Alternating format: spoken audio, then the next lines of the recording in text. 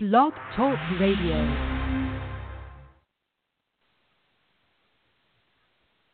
Wrestling. A love and a passion we all share. I've started a wrestling brand. The wrestling brand. A brand founded on the aspects of wrestling. Two entities working together to create a product that connects emotionally for people everywhere. Collar and Elbow is the brand. Passion and love for wrestling is the drive. I am Al Snow, and this is Collar and Elbow, the wrestling brand.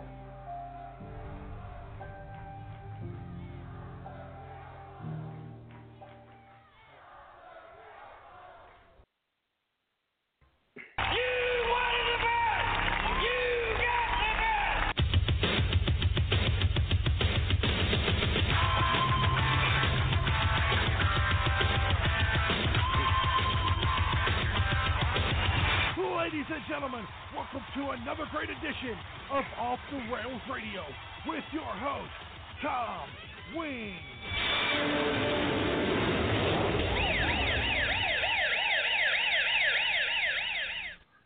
Welcome back, ladies and gentlemen, to Off the Rails Radio. It's been a couple weeks. I do want to apologize about not being on the air the last couple weeks. It's mainly due to miscommunications with the guests, but it's all cool, no big deal.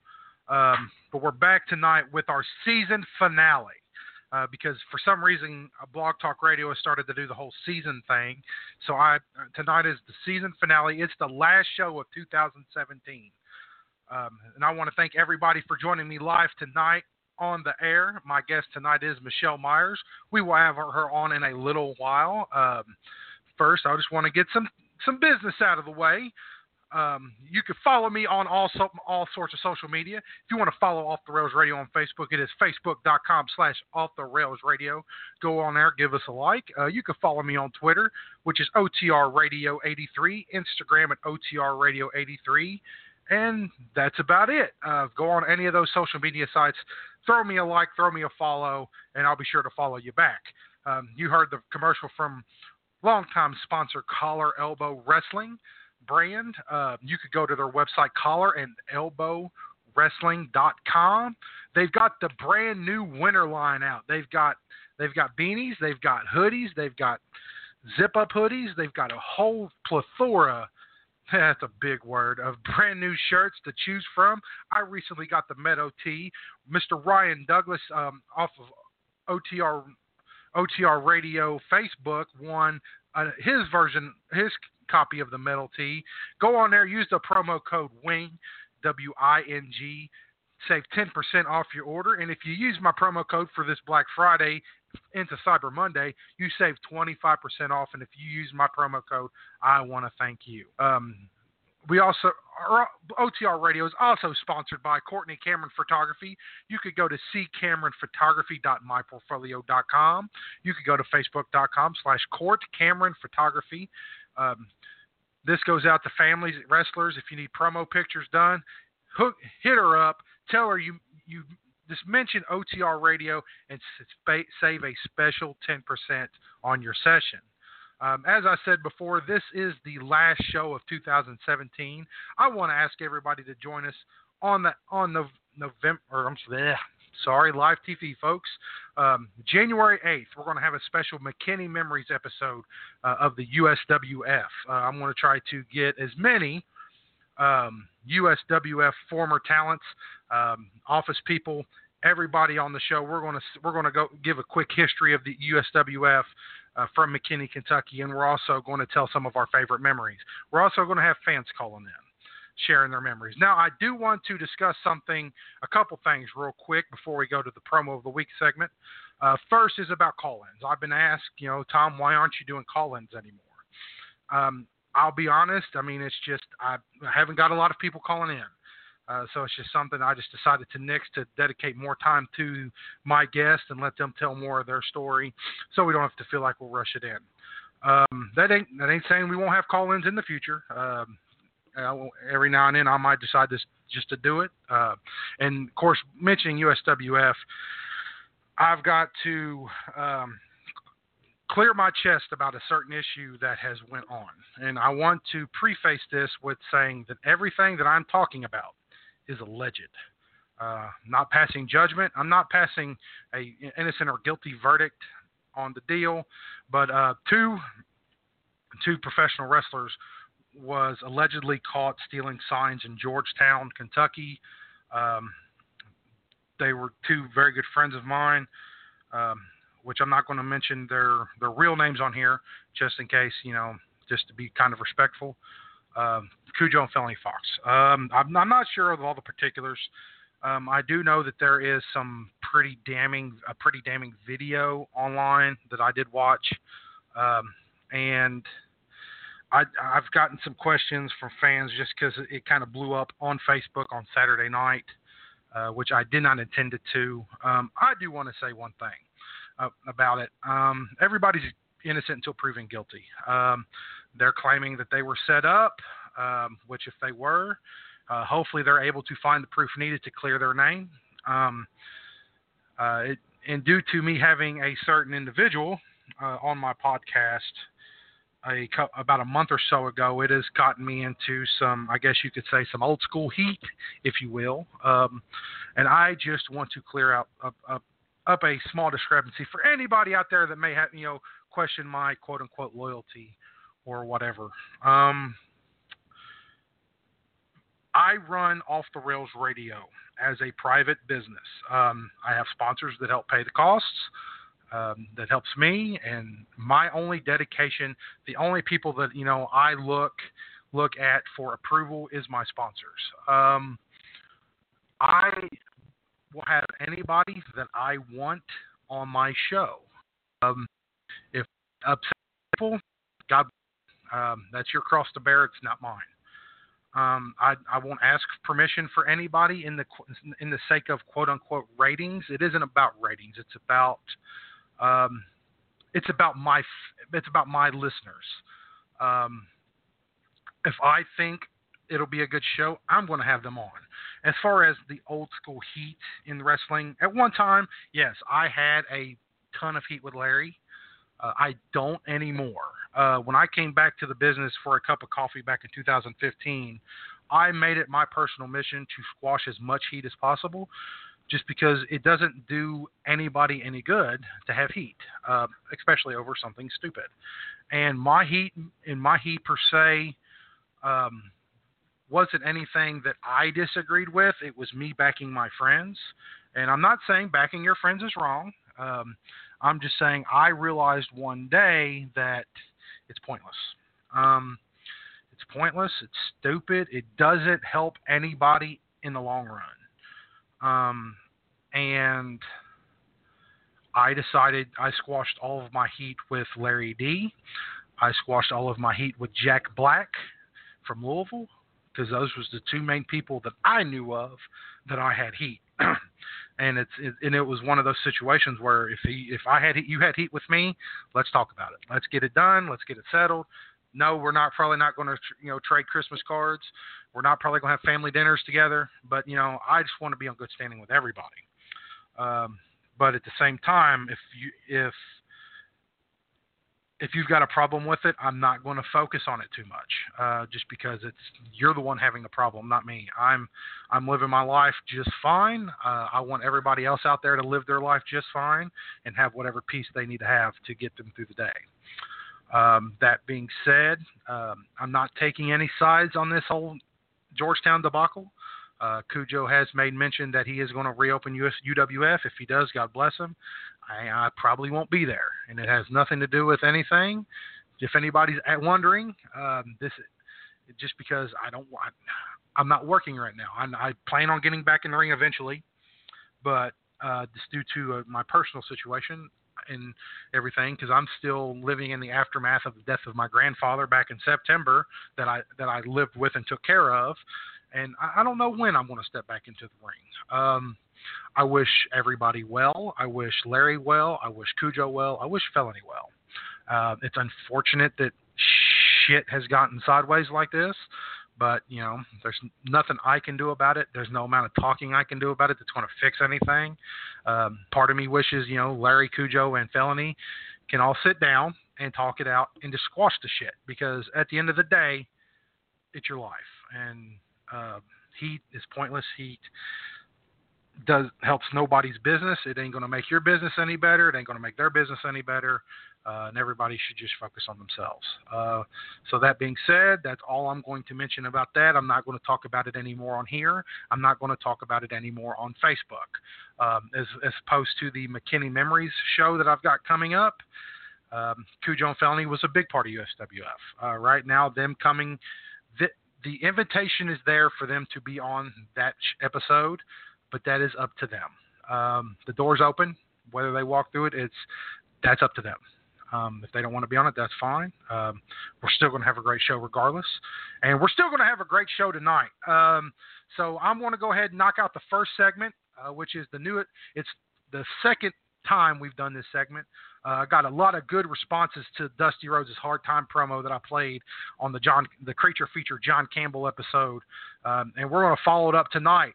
This is Hulk Hogan at WrestleMania 5 talking about the Macho Man, Randy Savage. A year ago at this time, at WrestleMania 4, you were at the side of the Macho Man when he became the undisputed World Wrestling Federation champ. 1 year later, here in Atlantic City, you're going to be challenging this very same man for the world crown. Well, you know, you're exactly right, Mean Gene. 1 year ago, brother, me and the Macho Man were as one. We were best of friends. We would do anything to win together, brother. And if you would have told me 1 year later, right in the very same place that it started, in the Trump Plaza, that we'd be locking horns, going head on head for the WWE Championship, I'd have called you a liar, Mean Gene. But you know something? I should have seen this thing coming, man. As the Mega Power team was formed, brother, as the Summer Slams, as the Survivor Series went down, as the Mega Power started growing together, the Mania was a little bit ahead of the madness, man. But it really didn't matter. You were either in or you were either out, brother. You either believed or you didn't, man. And you were either ready or you weren't. The Macho Man made me feel that he believed in the 3 commandments of the prayers, the training, and the vitamins. He made me believe that he was in my corner, Mean Gene, and he also made me believe that he was ready to fight all odds. That's why I stuck with him, brother. That's why we stayed together so long. You know, as that relationship with the Mega Powers deteriorated even further, Macho Man Randy Savage went so far as to attack your Hulkamaniacs. Oh, yeah, he did more than just attack the Hulkamaniacs, brother. He went so far as to put our manager, the lovely Elizabeth, right between us, man. It was him that was eaten alive by the jealousy. It was him that was eaten alive by the lust, brother. It was a simple fact that the Macho Man couldn't be the man that all my Hulkamaniacs wanted him to be, brother. He couldn't handle the load. He couldn't handle the pressure. But what really tore us apart was the way he was so jealous of Hulkamania, the way he put Elizabeth between us, the way he manipulated her, the way he twisted this whole beautiful thing around. But I found out one thing, Macho Man. You're not a believer in the commandments, brother. You're a cheap shot artist. You take whatever you can get as quick as you want. You were never in my corner. You were always on the outside, waiting for me to make the first move. But just like Donald Trump, Macho Man, I hope you're ready, brother, because Donald Trump has questions in his own mind. He sent a whole team of seismologists out here to check the foundation of the Trump Towers, because when the Mega Powers explode off the launching pad, brother, as we erupt over the whole Atlantic City, he was worried about the foundation. He was worried that the thousands of people in the arenas might become unseated and swallowed by the earth. Donald Trump, don't worry about my Hulkamaniacs. They're survivors. They're ready. But you, Macho Man, I don't care where you stand. I don't care what you believe in. All I want from you is your best. I want you to be ready. I want the Macho Madness to be at its peak. Because when Hulkamania rules, when Hulkamania lives forever, when Hulkamania puts you down on your knees, I want the whole world to realize that I beat you at your best. And at the end of WrestleMania 5, I will be the World Wrestling Federation champion. And what you gonna do, Macho Man, when the whole world full of Hulkamaniacs destroy you? All right, there's Hulk Hogan from WrestleMania 5, and of course, I got this off of YouTube, but I liked how they did the nice little edit of E in there. That's pretty awesome. One of my favorite WrestleMania matches, Hogan and Savage, one of the better build-ups I'd seen. So real quick, we're gonna pay some bills, play a commercial from our sponsor, and then going to hit our first break, and then when on the other side of that break, Michelle Meyers.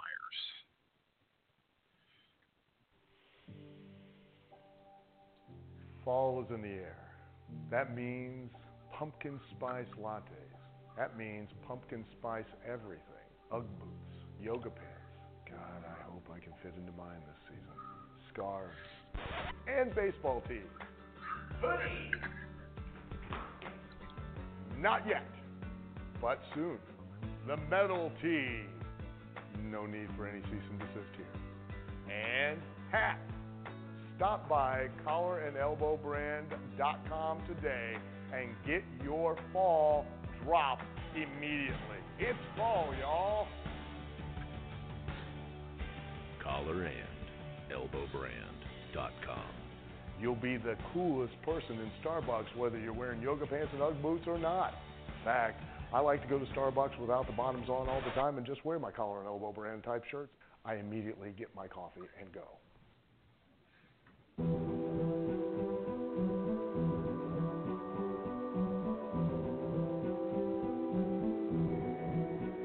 A king is born. I told you before. A king is born. Now I told you before. A king is born.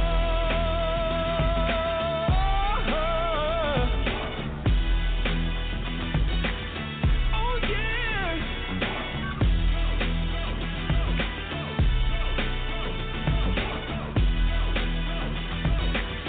Oh no no no no. Like a beast in the jungle, in the heat of the rumble, I ain't got nothing to lose. Hey, I've been fighting these hard times in the ghettos of my mind. That was victory that I choose. Hey, it's my soul is blessed, the king is born. My mind confess I'm a bad, bad man. Ain't no one like me. I'm a legend. Ain't no one like me. I'm a legend, legend. 'Cause I've been down so long that my crown is gone and slipping. Ain't no one like me. I'm a legend, legend, legend. Like a bull in a glass house. No bull about to smash out. Can't nothing stand in my way. I don't care what the place is. From the penthouse to pavement. You better hear what I say. It's my soul is blessed, the king is born. My mind confess I'm a bad, bad man. Ain't no one like me. I'm a legend. Ain't no one like me. I'm a legend, legend. 'Cause I've been down so long that my crown is gone and slipping. Ain't no one like me. I'm a legend, legend, legend. King is born. Yeah, I told you before. Yeah, a king is born. Been broke before, but I've never been broken. I told you before. I am the truth now, the truth has spoken. A king is born.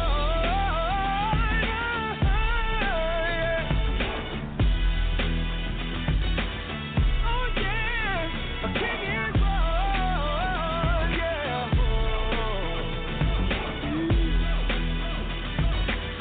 Oh yeah, ain't no one like me. I'm a legend.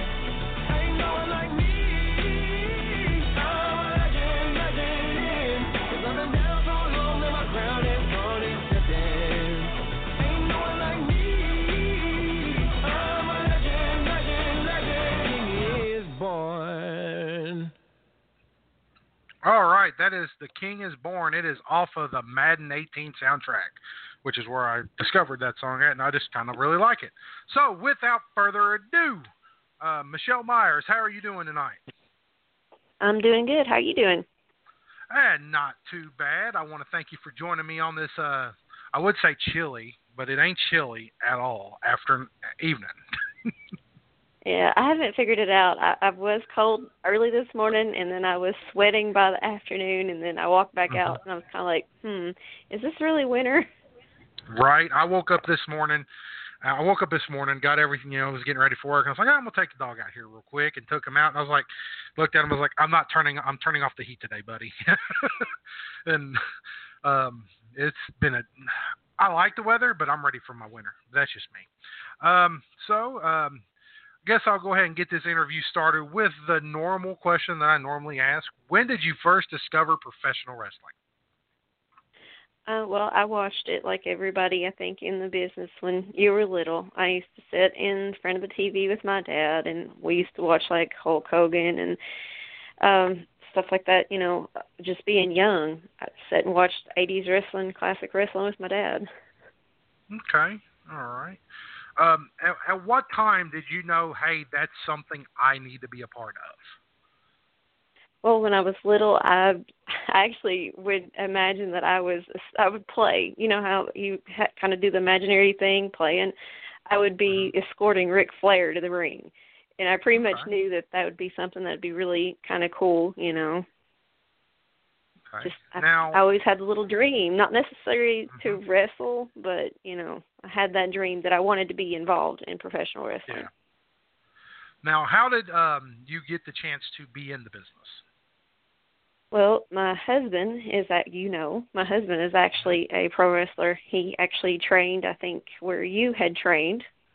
Mm-hmm. Yeah. And so I just, it kind of rekindled how I felt about it. Watching him do it, I kind of relived when I was younger and was like, man, that's, I still want to do that. I still want to do it. And initially, that I was just coming in as a manager role, a valet role. And I guess it was just the fact that once I had it and I was in there, they were like, oh, can you, take a bump? Can you do this? Can you do that? And as well as I do, once you get in there and if you really love it and you try it, you fall in love instantly with it and you want to learn more and you want to do more. And that was kind of how it all got started. Got a little taste of it. I wanted more. Yeah, because I remember, because I've always called him Hack, your husband, Dennis. I remember when he first started coming to Stanford to train with us. And, you look at him, you're just like, he might be okay, might not. Because I think I'd already been in the business a couple years when he'd come down. And I was finally starting to get it. And he turned out really, really well. He had pretty much the same drive and tenacity as I did about wanting to learn, because usually everybody would go home and me and him would just get in there and just, work through it, learn new stuff, figure out new stuff. And then he come to me one day, I think it was after training, it was towards the end of our training, spot in Stanford. And he was like, well, I'm thinking about getting my wife into it.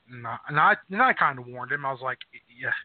He's like, do you think it'll work? And I was like, it can, but it can't. I mean, I've seen the business, my best friend, who had passed away, Dr. Love Adam Stevens, he got his wife involved, and it turned out to be a big mistake because, he eventually, wanted something that was just his. And I told him that tale. And I was like, but it could be the best thing ever, man. It just depends on how it goes. And because I think he was looking for, tell me I can do it or not. And I was like, it's up to you. Yeah. And I'm glad it's turned out the way it has, because it's been a success. Yeah, it had some rough points, but right now, I mean, in the past couple of years, it just seems like it gets better as it goes. So. Because I remember, of course, it goes back to what I was talking about in my rant, the silly wrestling heat that everybody has with each other. And when somebody comes in and they're a little popular, we want to tear them down as soon as we can. Because, and I know you suffered that a lot with a lot of other women wrestlers that we both personally know. And what was it like having to deal with that? There was several times that I just kind of wanted to quit. I just kind of want to throw my hands up and say I'm not going to try anymore, because it gets to the point that you hear so much stuff and you deal with so much stuff, you become kind of like numb to it. You just don't want to hear it, you know. But I had somebody that was in my corner besides Dennis that kept pushing. You probably know who he is, Johnny Ray Rice. He kept pushing me to be better. It seemed like the more upset I would get about something or disappointed, or I would hear something, I would say, Johnny, guess what I heard, you know? He'd be like, you get in here, you run the ropes, you do this, you do that. I'm going to show you, you know, this hold. It was always something to focus me back into from falling out of it. And, I mean, it goes back to what I was saying in my little rant earlier, you know, worry about you and everything else will just fall by the wayside. So what would have been your first, not ballet, but your first in the ring working a match? When was that and who was it with? That would have been at, it would still been at the time, Killzone Wrestling, and that would have been Felony Fox. That would have been my the very first time that I would have debuted.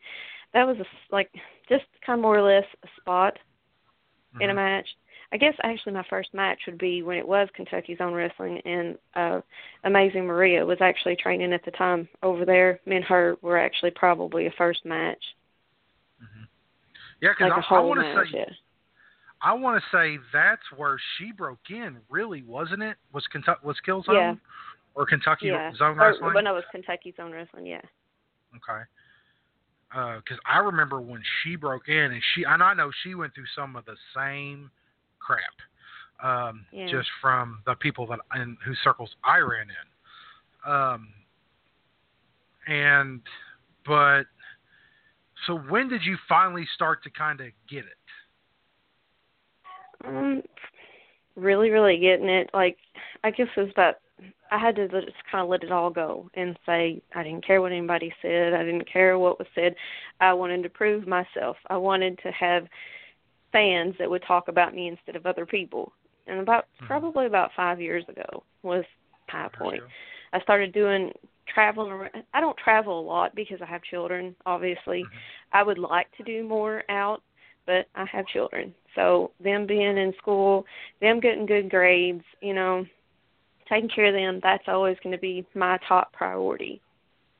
But I did get out, you know, 5 years ago. I got to get out a little bit more. I done Magnificent Ladies of Wrestling. I went down to Memphis, wrestled down that direction. I was wrestling in West Virginia. I wrestled in North Carolina. I got to wrestle in Tennessee. I was wrestling a lot of different places. Missouri. I was doing different things, you know.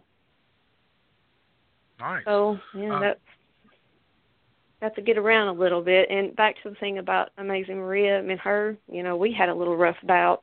But like you said before, you squash the heat, you get past it. We're not at that point anymore. We're on a professional level. Awesome. Yeah. And, yeah, because, I mean, people limit themselves so much with where I've got to focus all of my energy on hating somebody else. And eventually that becomes toxic. They forget to put the attention, they don't put their attention on their own selves. You can't try to be better than everybody else and worrying about what they do if you're not taking care of your own self, because you're never going to be better than them because you're worrying too much. You're putting too much effort into thinking about what they're doing. And now, I'm guilty of that. I was guilty of that. Yeah, I was guilty of it too. My pretty much entire 2012 was covered in that crap. And my heat was with Jim Chadwick, God rest his soul. And it was, I look back on it 5 years later, and I was like, I was an idiot. And I let my ego destroy a friendship with Jim Chadwick.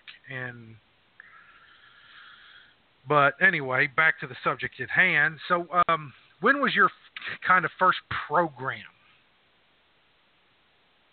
I'm sorry, I don't kind of understand that question. Angle. Oh, Story. Gotcha. Yeah, see, I would understand more of that. Well, it was with, we can go back to what we were before, like that first little spot match. First little angle I did was with Felony and Cujo way back in the day. That was the first kind of angle that I did. It was the first thing that I ever done. And My how very did that? first, because that was a lot of mixed. It was a lot of mixed tag. It was me and Johnny Bad against her and Cujo. We done that. You remember? You was there at the time. We done several little bouts with that actually. I remember some of it. Yeah, it's been forever and a day. Right. It's like there's some things in wrestling I remember with perfect clarity. I remember both times I lost my mask. I remember some of my title wins. And then I'll run into a fan where I live. I unmasked in McKinney, and where I live literally 30 minutes outside of McKinney, I run into fans periodically, and they're just like, hey, remember when you did this? And I'm just like, no, I don't. But I'm glad you do. And yeah, I remember the first match I had that I realized that I needed more training. I went in against Rebecca Lynn for OCW, and I think it was Moorhead. Ugh, it was a rough one. Right. I remember remember hearing that one. Will always stand out. I don't know if you were in it, but I think you may have been. I heard about it. And Dutch Mantell was a very harsh critic of this match. It involved Mickey Knuckles, I think you and a couple other people. Oh, I heard, and this is, of course, this is all rumor. I heard that you guys got a pretty good blistering when you came back through the curtain. Yeah. Yeah, that was, well, like I said, that was in the process of doing it. I was trying. I was learning a lot more stuff. I was doing a lot more training, putting a lot more into it. Yeah, and I've since then actually worked a show with him. He's actually watched me wrestle again. He's like, that's you look totally different from you did way back then. So that's always a good thing. I had Al Snow. He actually watched one of my matches here recently, and it was pretty cool because they were sitting there, and he didn't take pictures of everybody's match, but he was taking pictures of mine, and he was paying attention. He really got into it. He was standing up clapping because I was like, yay. Rod Hicks sent me the message. I was like, oh, my God, that's awesome. So makes your day. I remember Steve Marino. I looked up to him when I was working, and I had worked a match with somebody, and I was kind of being down on myself a little bit because it was the beginning of my rough patch. And he told me, he said, now, Tom, you and whoever, I think it might have been Zodiac or Cujo, y'all could take that match anywhere. And I was just like, wow, that's awesome. And because, I mean, it's one thing to get blistered by somebody, but it's one thing when you can go back years later, you know, say, hey, watch me now. And then when they change their mind on you, there's no greater feeling. Yeah, it was like I had a lot of people that told me that I was too soft and that I couldn't handle Tennessee wrestling and I couldn't do this, I couldn't do that. I went up there and I'd done a first blood match. I impressed everybody. So, I mean, just little things like that. You know, they didn't think I could do hardcore matches. I've got another hardcore match coming up here on the 9th. There's a lot of things that they said that I couldn't do that I did do. Yeah, because there's some case with some women, and I've witnessed it where they don't want to get hit. Don't hit me hard. And it's like, you know, if you don't want to get hit in this business, you're in the wrong business. I mean, yeah, don't kill me, but you shouldn't be afraid to get hit either. Shoot, I come out bruised all the time. I bruise super easy, but I'm good with it. I like it. I mean, I worked as light as possible, but when I needed to get snug, I could get snug. Your husband can tell you about some of me times I was snug, and it's most of the time when I'm like trying to pass a message, and he just totally fucks it up, and I'm just like, hey, get back on track here. Well, Johnny always taught me the way I trained with him. He always taught me to work like a man. So I worked like a man, you know. When I would get in there with other women, they'd be like, oh, you're kind of stiff. I'm sorry. I'll try to lighten up. No, I like it, you know. But that was just the thing. There wasn't any females that I could train with, so I just trained with them. Yeah. Now, do you think... me and Dennis, he can't train me. I'd end up killing him in the ring. We tried that already a couple times. That don't work. We work good together, but we don't train good together. Just kind of like, you know, like being not so much say, hey, you need to do this, and it's like, hey, shut up. and stuff like that, or... But yeah, it was more or less that, yeah. Now, do you think that maybe because you're talking about some of your rough patches, and it's something that I've asked people before. Do you think maybe you were thrown in there a little too early? I know it was. I've told many people that, and that's the same thing I try to tell the girls now, that because I don't train people. Because of the simple fact that I know how it goes through, and I'm not one to train people. I always tell the girls that's in there that's training, don't get in it too early. Mm-hmm. Like, don't jump the gun, because there's a couple of them like, oh, I'm going to go to another state with so-and-so, or I'm just going to manage, or I'm just going to do a spot, or this and that. Well, if you know as well as I do, you go up to other shows, there's wrestling promoters that will throw the greenest of green into the ring with somebody. And I tell them all the time, don't jump in it too easy, too fast, because you get in there with somebody that's got way more experience, you're liable to get hurt, and you're going to make a fool out of yourself. Because there's so many things that you don't know that they're going to know, You can break your leg from a small package super easy. Just minor things. I tore up my knee, which kind of expedited me getting out of the business. I tore up my knee doing my finishing move, something I've done 100 times. I mean, it's easy, and because a perfect example, and I'm not going to try to bury the guy, but Big Daddy Dalton is a perfect example of somebody that started out with a lot of potential and then went and worked for the wrong people just because he wanted to work, and developed some bad habits, and they set in, and they couldn't be fixed. Because I remember when I broke in, X told me, you don't go work anywhere unless I tell you you can. And I listened to that like the Bible, and it worked out well for me. Because, God, man, I remember I trained. I started in September. I had my first match probably February the next year. And it ate me up. I remember one time, I don't know if you ever got to meet Doug Vines. Doug, man, just had a little scratch. And I was like, I'll go up there and bump for him. He said, no, that's but I wanted to work. And I was like, oh, I could. And I remember watching as security going, I could do that. But it wasn't my time. And that is a hard pill to swallow when you just want to go work. Yeah. And so now, what would be tell me about one of your more interesting matches, which, of course, on this show, interesting could be either a match that was just, you didn't, like, imagine it would be great, but it ended up being holy crap good, or matches where it started out great, but the wheels fell off and it just become comical afterwards. Well, actually, the funny thing is one of my better matches that I had was one of the very first street fight that I ever was involved in. We had Job Corps, the Pine Mountain Job Corps kids that was up there. There's probably, about 120 of them, plus our crowd over there in Ferguson. They got the biggest pop out of just went crazy over that street fight. And I thought it went really, really good. And when I actually had seen it when it was on video and I was watching it, it impressed me, Mm-hmm. It was really, because we used a lot of wrestling in it, and then just like with the stuff around the ring, it was just, for me to have done something like that, and done it was right around probably 12 minutes. To me, it was impressive.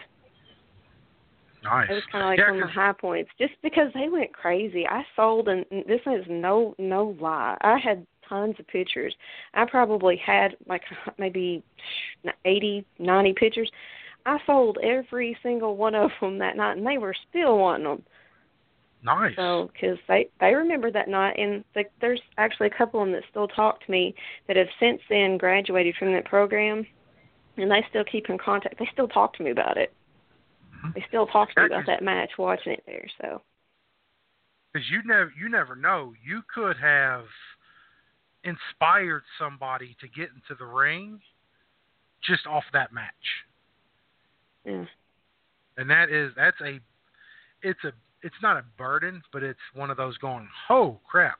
You never get into the business to inspire anybody. You get in the business to live out your dream. And that's that's a great feeling to know that may have happened. Yeah. That would be my high point match. I guess if you wanted to know a low point, I'd done a stupid evening gown match, and it was a long evening gown too. I stepped forwards on it, and I kind of janked my ankle a little bit, turned it into the match, and I ended up actually getting several stress fractures at the bottom of my foot from that night. Holy that crap. was a terrible night because I was booted for a while because of that. Who booked I was that? in there with several girls too. Well, it was a Kentucky Gown Wrestling show, which I've done evening gown matches before. I just picked the wrong gown, I guess, because when I was coming up, I stepped on it, and it just continued stepping. I'm sure the crowd in front of me seen way more cleavage than they probably wanted to see because I was pulling the whole front of the dress down, stepping on it. Then I janked my ankle sideways, and then I kind of fell into the rope. I had a big, huge bruise underneath my arm. Yeah, my foot was killing me. I was like, I am never doing another evening gown match for the rest of my life. I should have knew it was going to go bad because when I went, because I had shorts on, and I was thinking, because my ring entrance, when I come out, a lot of times I slip over the top rope. Wasn't thinking about so much of the dress, a lot of complication with it, because I kind of had it tucked to the side, had the shorts on. Oh, no, went full over the head, got into the ring. I was trying to get that thing off the top of my head, smothering to death. Already blew up, hyperventilating before it even started. Did you at least try to make it look like you meant to do that? Oh, yeah. I was trying to slick it down. Everybody's kind of like looking, like, oh, my God, that's just terrible. And that whole night was terrible. I will remember that for the rest of my life. And if I'm not mistaken, I did get so hot at the end of the night that it was in Ferguson. I think I threw up. I swear I did. I think I threw up. Wow. After the match was over, I think I went outside on the porch and got sick. Between the achy foot and getting hot, I think I got sick. Wow. Yeah, that was a bad one. I've worked in Ferguson once, and I think it was with Killzone. And I just remember that gym, for it being a gym, was just unusually hot in there. Because I worked a little 5-minute match, I think, with Stevie Phillips. And I just remember, holy crap, we ain't done nothing, and I'm sweating. They condemned that for a long time. Did they? Is it back open? I believe so. Yeah, I believe it is now. Do you guys still run it? No. We do different venues now. We're down in Monticello. We done Mount Vernon for a while. We done Irvine for a while. But right now, basically focusing on doing Somerset over at Shotville and Monticello pretty much full time. Okay. Yeah. Got a lot of fairs and festivals. Yeah, we got a lot of fairs and festivals and stuff like that we do. Those are really good shows, especially for the boys, because it's a paid up front house. I remember I used to love doing fairs. Well, there was 800 or 900 people that was standing over there in Lexington because we got the Bluegrass Fair. There's a lot of people that were standing. They were pretty impressed. We actually had some people that come all the way from Lexington to Shotville for shows. We got people that come from Tennessee. There's people that come from Tennessee that had come to the Monticello shows. They come wherever we're at. They come to shows. So that's pretty cool, too. And then our Somerset fans, they come all the way to Irvine. And that's nice. A pretty good haul, in my opinion. Now, when exactly did you and Dennis come into, I guess you could say, possession of KZW? Tell us that story. Basically, Tony said that his wife didn't want him to have wrestling anymore. She was tired of fooling with the business and blah, blah, this and blah, blah, that. And I just thought it was kind of sad because that was the ring that I was kind of training in, the one that I kind of started in. And he liked being local, doing Somerset shows, not have to do so much driving because, we had Isaiah. He was baby at the time, my little boy. And I just told him, I said, why don't you talk to him? I said, and see about buying it. He's like, are you serious? It's like, yeah. I said, you love wrestling. I said, I love wrestling. I said, it's kind of our dream. I said, why not make it a reality and keep wrestling here in Somerset? Let's try it. I mean, what can it hurt? We had the money back in the savings, and we made a deal with Tony and went and bought it. Nice. Learned a lot of people, and I talk to some people that I know, and they're like, oh, I'll get me a ring and get in the business. And I'm just like, man, it ain't that easy. How much how much of a shock did you and Dennis have when you guys started promoting? Well, when we started promoting, basically in the beginning we drew Tony's crowd, which was not a really big crowd. And we tried different things. You know how you have to get in a way to learn how to, what's the word? You have to work at your own pace. Find out what is your thing that can get people in. It took a while.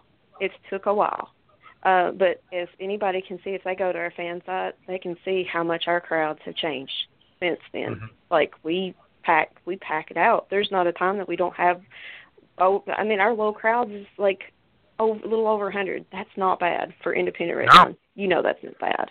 It's not bad at all. The pictures are there to prove it. I'm not saying we have a packed house and not putting a picture there. I'm telling you we had a packed house and there's pictures there to prove it.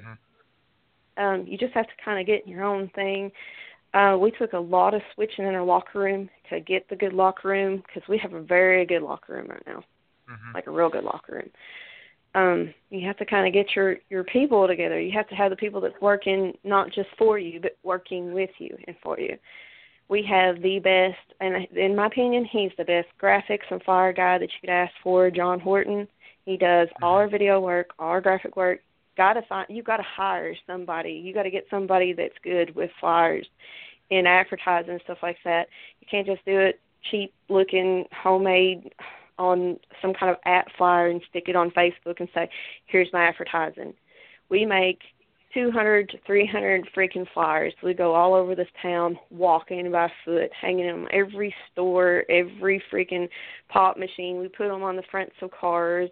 We've got huge, like, billboard signs, and, yeah, they are made. The reason they are made is going back to the thing of we had for really nice professional stuff made. We paid, way up, $400 for advertising signs. Another company came into Somerset, and all of them disappeared conveniently.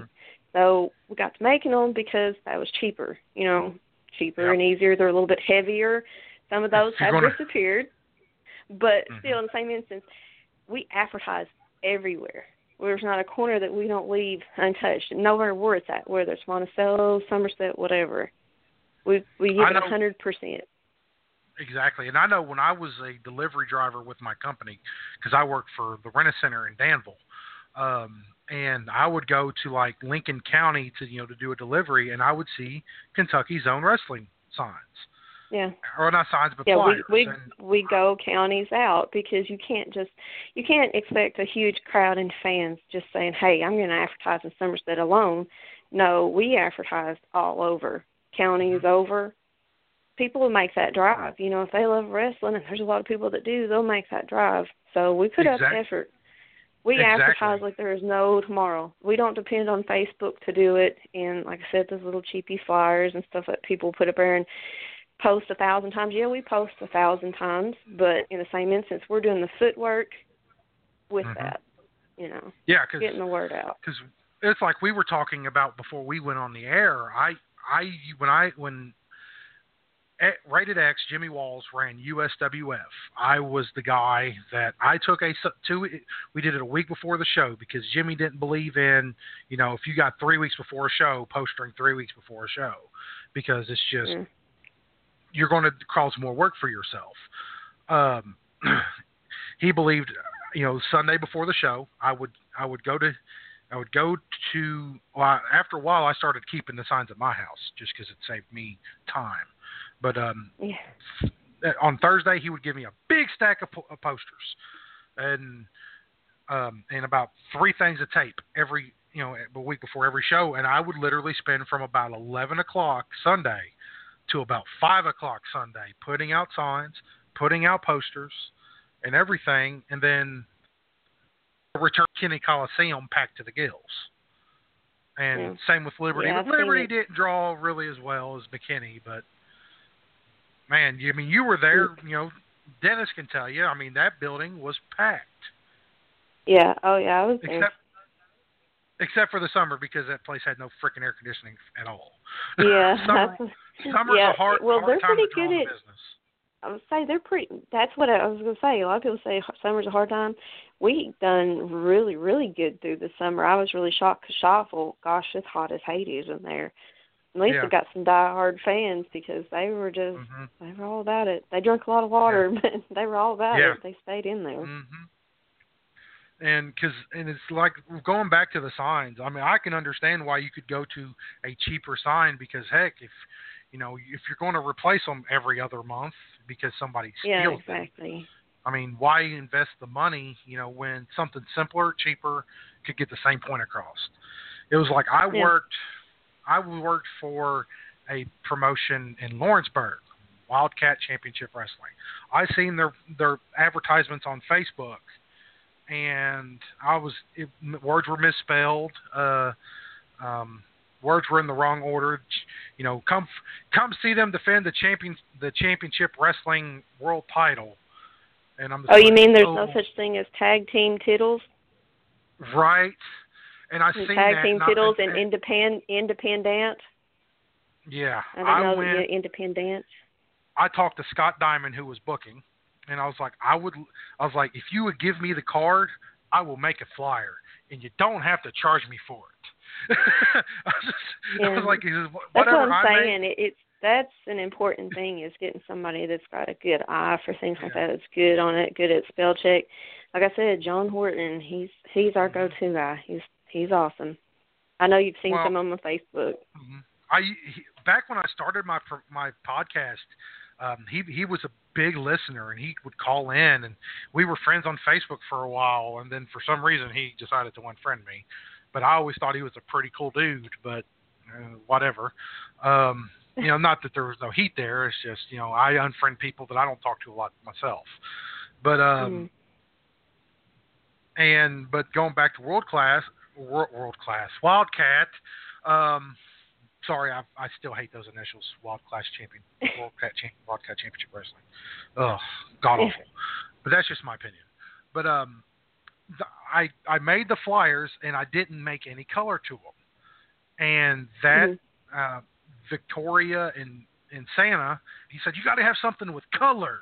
And I was like, no, you don't. I was like, and here's why, because you're going to print these, and I'm assuming you want to print them cheap, and if they're in black and white, it's going to save you money on ink. It's going to save you money to have somebody print them for you. And you just hang them up. And then they wanted me to come poster for them. I was like, I live an hour away from you, dude. I'm not driving an hour to poster unless you pay me a boatload of money in advance. And that's where we hit it fortunate. We have a sponsor that does all flyers. We get colored ones and black and white ones. We get posters, the whole 9 yards. We even get tickets printed for free. We just tell them what we want. So and I try to tell them that. I was like, find somebody that does that stuff. Advertise their business, work with each other. It goes back to sponsorship. Sponsorship, Color and Elbow. They sponsor my podcast. Courtney Cameron Photography. They sponsor my podcast. And, I mean, it's out there. You just have to put in the work. And that's a magical word in the business. Put in the work. One, you get what you pay for. Two, you get the return of the work you put in. You put in no work, expect somebody else to do it for you for free. You're going to get you're going to get no money in return. And sit back and whine because somebody's doing something that you want to do, and they're doing this, or they got this, or look at this, and just sitting there and complaining behind a computer screen instead of going out and working for it. Exactly, and it goes back to podcasting. I had a friend of mine. He's talking about getting into podcasting, and when I broke down what I do with my podcast, he said, "I'm good. That's a lot of work." And I was like, "Yeah." The episode is like 20% of the work, and it's the rest of it's the advertisements. It's talking with sponsors.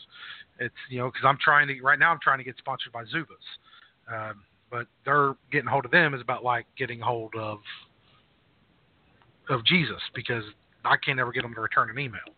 But it's it's wearing them down, getting out there. Now I do want to talk about.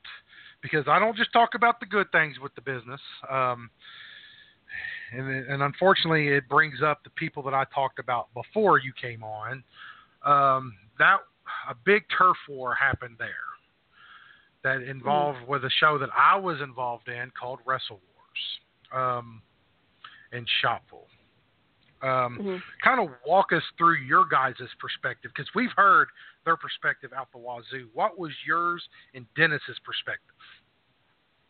Well, in the beginning, it was more of he was dead on, let's be, they were kind of being he was kind of being spiteful about it. And I said, instead of doing that, I said, let's just focus on having a bigger, better, more advertised show. I said, and the truth was, they didn't live down there. They don't live here where we live to run a show. So that gives us an upper hand on advertising, for one. That means we could put more out. We can hit windshields every night. We could do this. We could do that. Basically, we just advertised really hard. We pushed really hard, a little bit more than we would on normal. And just, I don't know, we just tried to run a better show. You know what I mean? Mm-hmm. And try not to let the petty. We did it for the fans instead of really doing it to get back at them or to be spiteful that night against that show. We just tried to run something for the fans. Really something. We did like a fan appreciation night, and that's what we did. We just did a fan appreciation night. We really wanted to show the fans, hey, here's what we got to offer. Let's just give you a night for you. And that's what we did. And we had close to 300 people in Ferguson Gym that night. Nice. Yeah, because the night of Wrestle Wars, I ain't gonna lie, we drawed really well. But then they're like, oh, we took Shopful. And I was like, okay, great. So when are we coming back? Oh, we're not. Then what's the fucking point of doing this? Well, we're just showing them that we can draw in Shopful. Of course, with proper advertising, you can draw anywhere. And I was like, because I was under the assumption that Shopville was going to become a regular thing for UWF, because it was a 3 promotion deal, seeing who would win Shopville, and I was just like, and UWF I think won the whole thing, and I was just like, so when are we coming back? Oh, we're not. Then what's the point of this? And one of our sponsors pulled that night and actually had brought in Rob Terry for us. It was our vending sponsor. They kind of brought in Rob Terry that night, and we just had a night for the fans. Our main focus was just advertise our show, do our thing, and it turned out really well because I think Todd was actually there that night. Todd from the commission. We had close to 300 people there. Yes, if not over. Todd, I know Todd was at your guys' show and Tim was at ours. Because they was wanting to make sure that there wasn't no fighting or whatever, and I'm just like, because he asked me, do you think it'll happen? I was like, no, but if it does happen, my happy ass ain't gonna be anywhere near it. I'm just here to because it was when I was getting ready to quit wrestling, and I was collecting an envelope, really. Yeah, that's what it is. That's the part that isn't fun about wrestling, and the things like that with the shows. Like, I've never quite understood. I know some people will say, and you might have a different opinion than what I have, but they'll say running 2 shows in the same town isn't an issue. It's like taking a choice of Taco Bell and McDonald's and saying, here, have Taco Bell or McDonald's. It gives you a choice. But in the same option, it's not really giving fans a choice, in my opinion, because when you're putting 2 different flyers out, 2 different signs, on the same night, at the same bell time, in 2 different locations, most of the time when a fan is driving by or they're walking by, they read that flyer, you know what I'm saying? Yep. And that's what they focus in. They're going to get confused when they go to the next store and they see a different location and then walk back the next day and see a flyer for a different location, like where is the show at? Because a lot of them isn't going to, take the 2 and separate them out. Exactly. And that might give you the choice of McDonald's and Taco Bell, but as we all know, sometimes you go to McDonald's and they get your order right, and sometimes you go to Taco Bell and it says drizzling shit. So take your choice. Exactly. But I think it's hard for 2 different promotions to run one town, unless maybe it's Lexington, some big, huge place. But, like a lot of these towns that happens in, it's a mess. It always is. And that's what I try to tell them. I was like, if you guys aren't planning on coming back here, granted, everybody made money. I made a pretty good amount of money that night. Became a 4-time USWF champion that night. But I was like, if you guys ain't coming back here, then this is a wasted night. You could have done this, advertised like this back in Georgetown, and drew these people to Georgetown. But they were, they're it's kind of the same spiel that they're on now. About with with PTW, it's we're going to try to run them out. And I'm like, well, if you could do it, God bless you. Whatever, that's what I said. Everybody just kind of needs to focus on their own thing. Mm-hmm. That's what we just have to do because, man, I understand Larry's about it. Gosh, it tears you up when you're going out and, like I said, we do a lot of it by walking. My kids help out a lot, and it really just pulls buttons and just irritates the crap out of you when you go out and you know that you have all this here and then it's all gone. And the thing is before this other promotion had come into Somerset, we could put the same things out at the very same places and they never got touched. Literally, they'd be there a week after the show.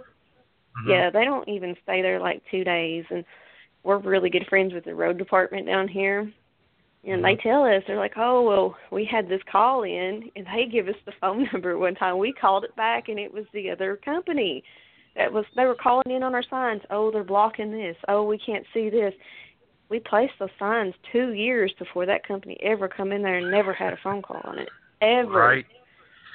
So we had to reposition how we did all that. We actually had the state tell us where we could and couldn't put the signs. We got permission, to do what we did. Yeah, and heck, they may have shown you a better place to put them that increased visibility, and then at that point you need to say, hey, Promotion B, thanks for the assist, buddy. Yeah. Yeah, and then, so many people knew us from that. I would come in and explain because we'd done a lot of businesses. I would go in and talk to the managers and the head people and that was, in charge of things like that. And I would talk to them and explain the situation. And now I've got them. They'll be like, hey, I've seen so-and-so, this person that looks like this. I have friends all over the town. They take pictures of people touching our stuff and send it to me. Hey, this is down on 27. This guy, all the time. And all the people down here at the stores and stuff, they know me. So, it works out because now they're placed more strategically in business lots. Like, they can't be touched. They're not on state property. They're not on the state. They're on private-owned business property. Mm-hmm. And it's amazing. They would steal your signs, and you would think that they would put them to use because in Danville, the same promotion you're talking about would run Danville, and I would literally seen, blank, blank, blank, because I'm not going to give them any airtime. Blank, blank, blank wrestling. Live at the Danville Armory. And this is wrote on a piece of notebook paper with a magic marker. Stuck to a post. I drove by. They do put the signs to use. And I seen that, and I was just like, really? Because I'd heard about them, and I was like, I'm going to go check them out. It's a Saturday night at 8 o'clock. I'm going to check them out. And then I seen that, and I was like, no, I'm not. I'm not going to check them out. I was like, they do put the signs to good use. We've had police officers that's had to come up in front of Burger King North and take a police report on that because a little barcode that's on it from a certain sign where it comes from, and they paint over them.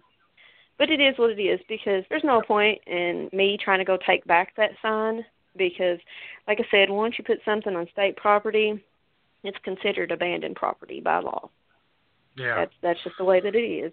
And by them doing that, they don't understand how I feel now because instead of being spiteful and doing stupid stuff, the way that I react more to stuff now is, you steal my sign, honey, I'm going to go out in the freaking cold. I'm going to go out in hot. I'm going to paint 20 more of those 80-pound suckers just to place all over the places that you go just to make you mad. I'll advertise that much harder. You take down 20 of my flyers, I'm going to go up and put 200 out tonight. What do you think about that? That's how I roll now. Right. That's how we work. Now, have you contacted Tim Gunnerman or Todd about it? Yeah, we've went through. We know how we have to do the steps, and we've sent video and stuff. There's just a bit. It's a big process for them too.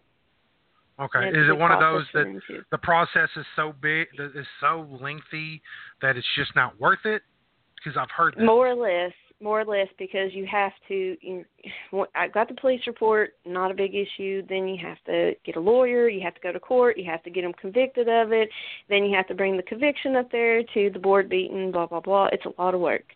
So I find it better, instead of putting so much effort into fighting that way, let's do the better show. Let's advertise a lot harder, and let's give the people a better show. They're not going to come, like I said again, if you're giving them, but this is more like Reno's Roadhouse or Texas Roadhouse, if you will, or Taco Bell. You're going to go somewhere and watch the best product, have the steak, or you're going to go to Taco Bell and get the drizzling shit. What are you going to do? Right. Some people like Taco Bell, they might go for it, but, you just give fans what they want. You give them a better product, better advertisement to, where they're going to be. They know where we're at. Gosh, I don't even think you could probably get away with not putting a flyer, and they know we have wrestling every second Saturday at Shotville like clockwork. Yeah, because it's been that way for 12 years. Yeah, because if you have the same show in the same place, and because that's one thing that Rated X would get razzed about. Oh, well, you can draw well McKinney, but can you draw anywhere else? And it's like, that's the dumbest logic I've ever seen. Is, if you're drawing 150 to 175, which is what we normally drew, like clockwork, why would you want to go somewhere else and start over? Yeah, because you're established. You're established with that. Fans are used to it, Exactly. Yeah, and see, we got Monticello, and Terry England was actually running Monticello off and on. And as I learned through the years in the business, if you want something, I learned this hard way too, don't just go in there and decide to run the town because maybe somebody ain't run it for a while, because Terry hadn't run there in about a year. I contacted Terry, and me and him talked, and I explained to him that we lived 15 minutes from Monticello, from Wayne County. And I said, I would really like to try to run a show down there, but I understand, that you run down there. I've seen you put flyers and stuff, on the internet that you had shows down there. I said, what would be the chances, then, Terry, of maybe you letting us, have Monticello, have Wayne County? Terry was he was super nice about it. He talked to me, and he was like, yeah. He said, you know what? He's like, it's a really far drive for me, and that would work out, Let me call the people over there at the Aspire Center. Let me talk to them, because they won't rent to nobody but me. And I'll let them know that, talk to them, let them know that you're going to call. And then that's how that come about. Yeah. And it's amazing how much more you can accomplish by simply just clearing through the channels and, getting permission. Because that could have turned into another promotion war that you didn't need. If you just said, hey, I want to run Monticello. And it's people in this day and age, and it's been like this ever since I broke in. They don't think, well, the territory system's dead. Nobody has their territories. They kind of do, and it's a respect thing that, hey, you haven't run this town in a year. Can I run it? Can I see what I can do? And most time, if you ask, they'll say yes.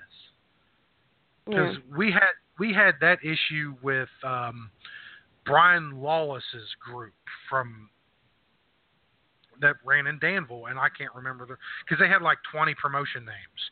They were the Underground. No, it's World Cartel or something. Yeah, and World Wrestling Cartel. But they never. But in the beginning, they would never put that on their flyers. It was the Underground of Wrestling, and which ironically is where I met Jared Sloan, because Rated X had sent me when they ran over by the new movie theater in Danville. He sent me over there, not to cause trouble, just to go and watch, scout the show, see who's worth a darn, and let him know. And Jared Sloan was the only one that I thought was worth a darn, and that's one of my most treasured friendships that I have to this day. And see, that's we done a similar thing too with our rival company. We had somebody that kind of was scouting just to see what it was, just kind of get a little visualization on what was going on there, who worked for them and stuff. And they were sitting there, and this person is actually just a fan, not somebody that's in the wrestling business, just a die-hard wrestling fan. And they said, to be honest with you, the whole show was horrible.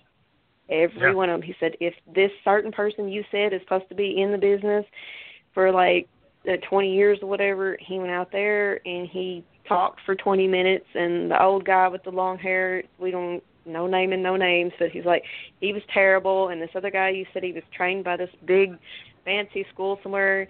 His match was awful. But there was this one guy. Okay, what's the name of the one guy? He said he come out, and he says this kind of skinny guy, long hair, somebody named Ross Bray. And he's like, he was really impressive. He's like, he does a lot of that high flying. He said he stood out he said, I can't even remember who he wrestled, but he stood out, himself. So, of course, that being said, where's Ross Bray at right now? He's no longer he's no longer on that roster because I got hold of him and talked to him, and I gave him a better offer. Mm-hmm. Better offer. Do you want to do something that's a little bit bigger? I can offer you a little bit more than they can. Yeah, so he's on our roster now. Yet, he needed a better place to be. He wasn't in a good place.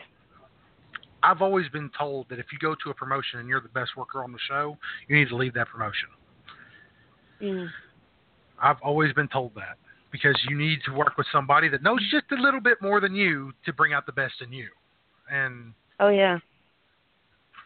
and some guys don't like to admit that because it's an ego thing. They, a lot of the workers, in this day and age, want to think they're one phone call away from meeting WrestleMania, which you need that confidence in yourself, but you don't need to tell everybody about it.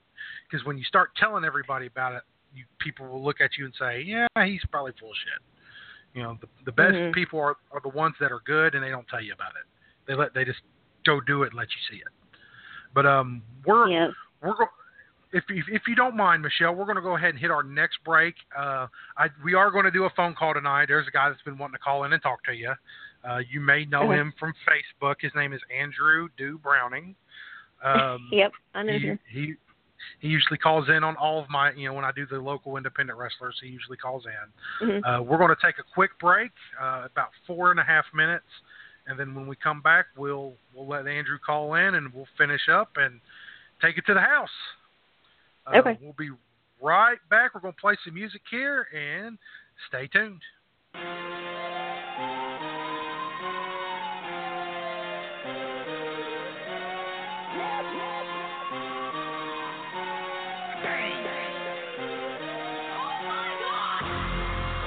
Biggest boss and I've been a Trillis. I'm a bigger problem when I click with Skrillex. Murder on my mind, it's time to pray to God. My revolver's not religious, the revolution's born. You wanna know my name, then go and tell the stars. You wanna know my gang, Suicide Squad. Pistol on my waist, I might make a mistake. Headshot, oh my God, am I crazy? Drugs every corner, this is Gotham City. Killer Croc came to kidnap you to cut out your kidney. Ain't no mercy, got that purple Lamborghini lurking. Rose, so she know that pussy worth it. Flooded Rolex at the Grammy Awards. They still selling dope, that's those Miami boys. Killers everywhere, it ain't no place to run. Forgive me for my wrongs, I have just begun. Ain't no mercy, ain't no mercy. Got that purple Lamborghini lurking. Ain't no mercy, ain't no mercy. Got that purple Lamborghini lurking. Rose, don't be begging for your life, cause that's a lost cause. High stakes, body armor, suicide, boy. It's the time for games and it's the time to kill. Make up your mind, baby, cause the time is here. Capital murder, capital letters. Yeah, she catching my vibe, but she can't fathom my cheddar. Need a couple gang members for these new endeavors. From this point on, anything we do together. Body on the corner, million in the trunk. 7 figures, I spend that every other month. Killers on the corner, talents in the clip. Build a palace out in Paris just to fill with bitches. Say my name and I'm coming with the gun squad. Everybody's running, homie, there's only one gun. Cocaine, white Ferrari, I'm in the fast lane. Every day was life and death, that's when the cash came. Count money, drugs, residue, even blood on it. He had it driving till I put my cuz on it. Kicking in the door for the suicide squad. Needle in my arm, so I'm do or die for it. Ain't no mercy, ain't no mercy. Got that purple Lamborghini lurking. Ain't no mercy, ain't no mercy. Got that purple Lamborghini lurking. Rose.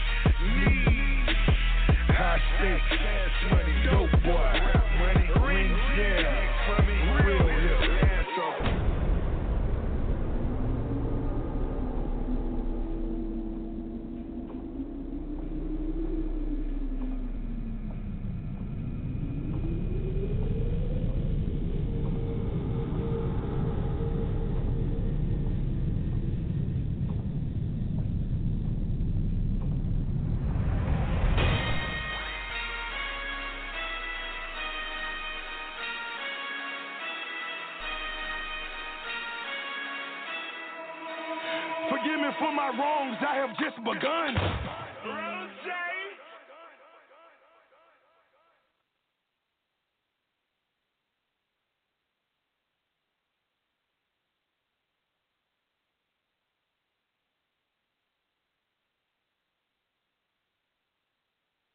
Wrestling.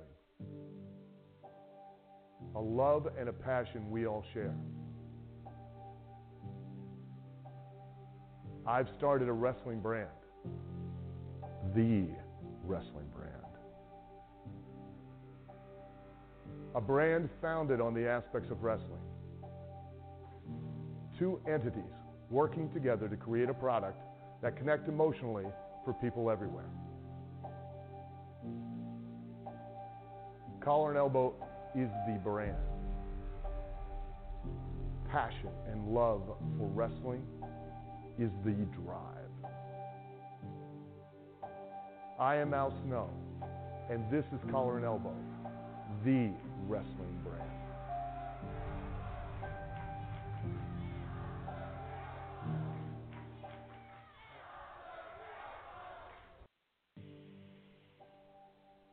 Fall is in the air. That means pumpkin spice lattes. That means pumpkin spice everything. Ugg boots, yoga pants. God, I hope I can fit into mine this season. Scarves. And baseball tees. Hoodies. Not yet, but soon. The metal tee. No need for any cease and desist here. And hats. Stop by collarandelbowbrand.com today and get your fall drop immediately. It's fall, y'all. collarandelbowbrand.com. You'll be the coolest person in Starbucks whether you're wearing yoga pants and Ugg boots or not. In fact, I like to go to Starbucks without the bottoms on all the time and just wear my Collar and Elbow brand type shirts. I immediately get my coffee and go.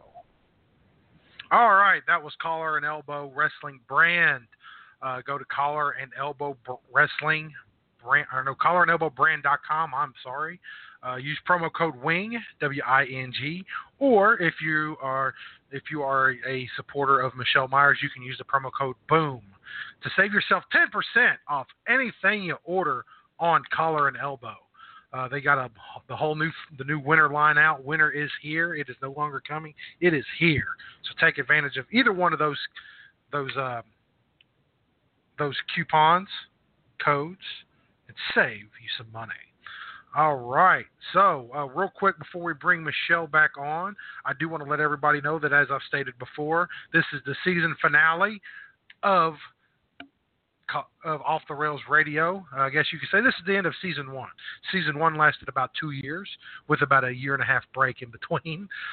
We'll be back with our first episode of the new season on January 8th with the USWF McKinney Memories. Also, you can follow me on Facebook at Off the Rails Radio, or you can follow me on Twitter at OTR Radio 83 and Instagram at the very same handle. Now, we're going to bring back Michelle Meyers. Are you still there with us, Michelle? Yes, sir. All right. We're going to take a phone call here in a second, but until then, where are you going to be at here in the near future? Well, the very next show that you can catch me live in action will be December the 9th at Shopville Gym here in Somerset, Kentucky at 7:30.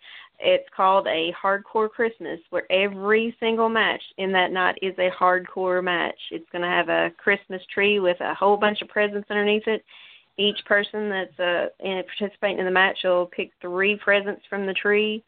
They'll be able to be used in the actual match, and as the matches go on throughout the night, the weapons will grow. Nice. All right, that sounds like it's going to be a great time. So if you want to call in and ask Michelle any questions, you can do that now. The number is 646-716-4264. If you got any questions for Michelle, or if you got any questions for me, you could feel free to ask. I know, it's like I told Michelle, I know one person that's probably going to call in, and we were both at SmackDown Live last night. Which, everybody, that's why we're having the show tonight, because I was otherwise engaged last night in Lexington, and it was a great show, by the way, a whole lot better than the one I seen in Louisville at the beginning of the year. I do have to say that I'm disappointed in Rep Arena. That place is tiny, in my opinion. I just expected more from the actual venue, not the show. We've got somebody on the line. 8533, you are on the air. How's it going, Tom? Hey, Andrew, what's going on, buddy? How you doing? I'm doing pretty good. How are you? Good deal. Good. You got any questions for Michelle? How are you, Michelle? I'm doing good. How are you, Andrew? I'm doing pretty good. I got a question for you about the show that's in Shopville. Mhm. How in the heck is Violet Ray the Bombshell champion right now? Well, basically, you've seen it firsthand when you've been to the shows here recently. She's got her a new right-hand woman, as you may call it, Lady Inferno. I believe she's playing a really big part in how she's still champion. Boy. She seems to always have her hand or her way in the match. She's always in the middle of it. Sounds like it. Mhm. So you going to be there December the 9th? December, the 9th? Is that when the next show is? Yep, December the 9th. It's a hardcore Christmas. Santa Claus will even be there, so that's a plus. Huh. That's in Shopville? Yep. It depends on what the weather is and all that stuff and all, you know. Mm-hmm. But you're a whole lot better. I can say you're a whole lot better than Violet Ray. I can say that much right now. I appreciate it. I always said you were one of my biggest fans. I know she won't like it, but oh well. All right, Andrew, got to ask you a question, man. Did you enjoy yourself last night? Oh my goodness, that was such amazing last night. I had so much fun last night. Good deal, man. Man, I thought I seen you because I was sitting right above you, in section 12. Oh really? And yeah, because I seen it, and then I took a picture with my phone of where I was sitting, because I didn't take pictures during the show because I wanted to watch the show, not film the show. And yeah. I was like, and I seen him. I was like, maybe that's him. I was like, I don't know. But then I seen I was like, man, yeah, he was right there.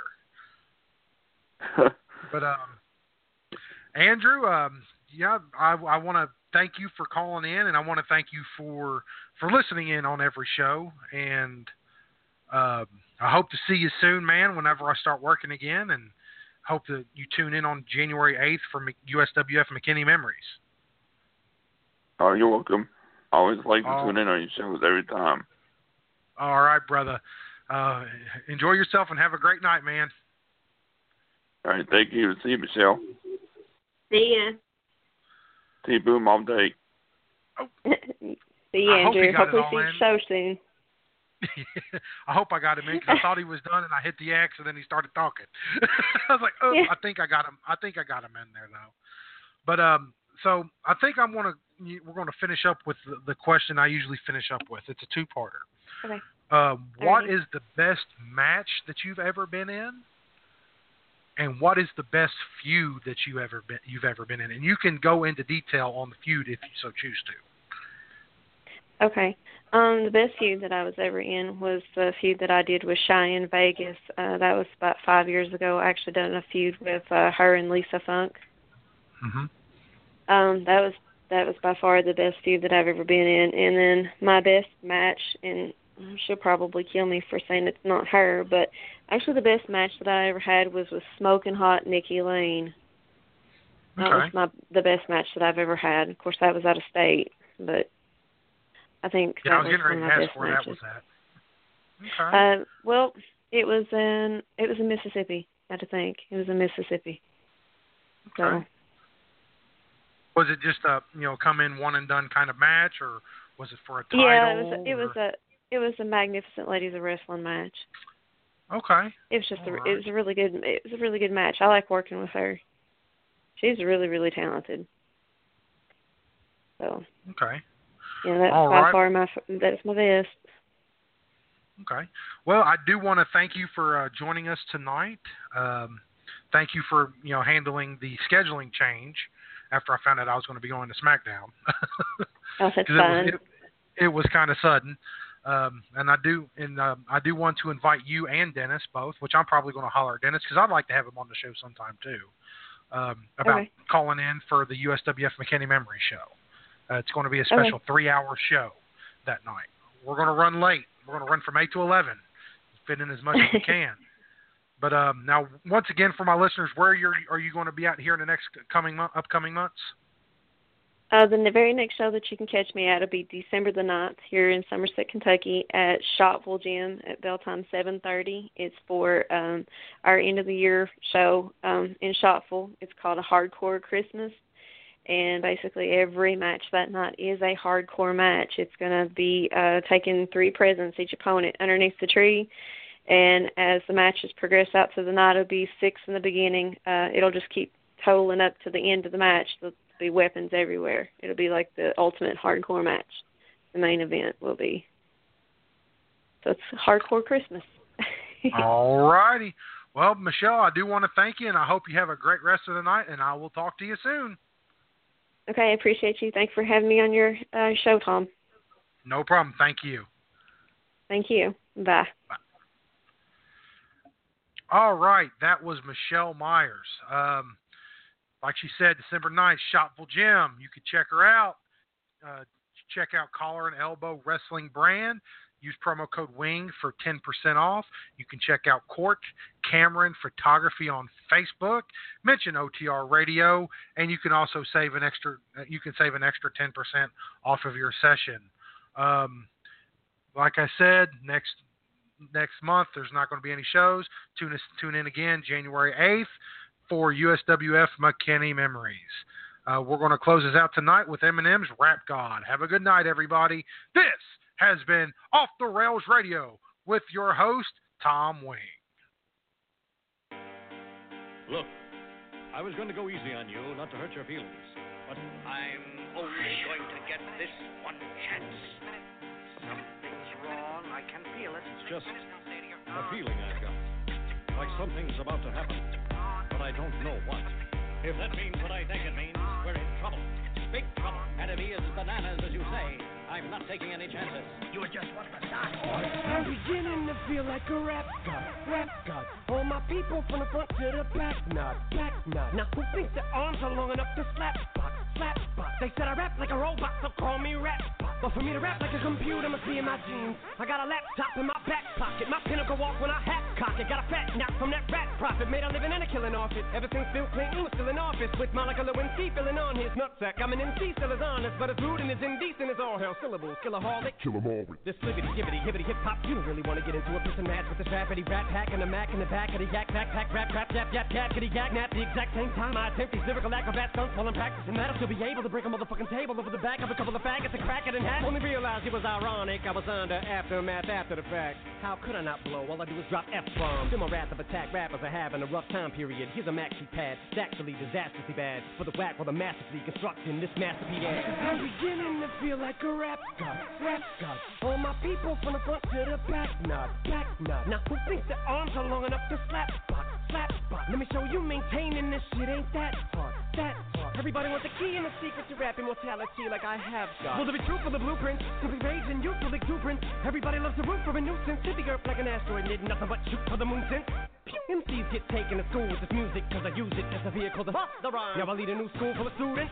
Me, I'm a product of Rakim, Lakim, Shabazz, Tupac, W-A-Q, hey, Doc, Rin, Yella, Easy, thank you, they got slim. Inspired enough to one day grow up, blow up, and be in a position to meet Run DMC, induct him into the motherfucking rockin' roll Hall of Fame. Even though I walk in the church and burst in a ball of flames, only Hall of Fame I'll be inducted in is the Alcohol of Fame on the wall of shame. You fags think it's all a game, till I walk a flock of flames. Off of planking, tell me what in the fuck are you thinking? Little gay looking boy, so gay I can barely say it with a straight face looking boy. You witnessing a massacre like you're watching a church gathering take place looking boy.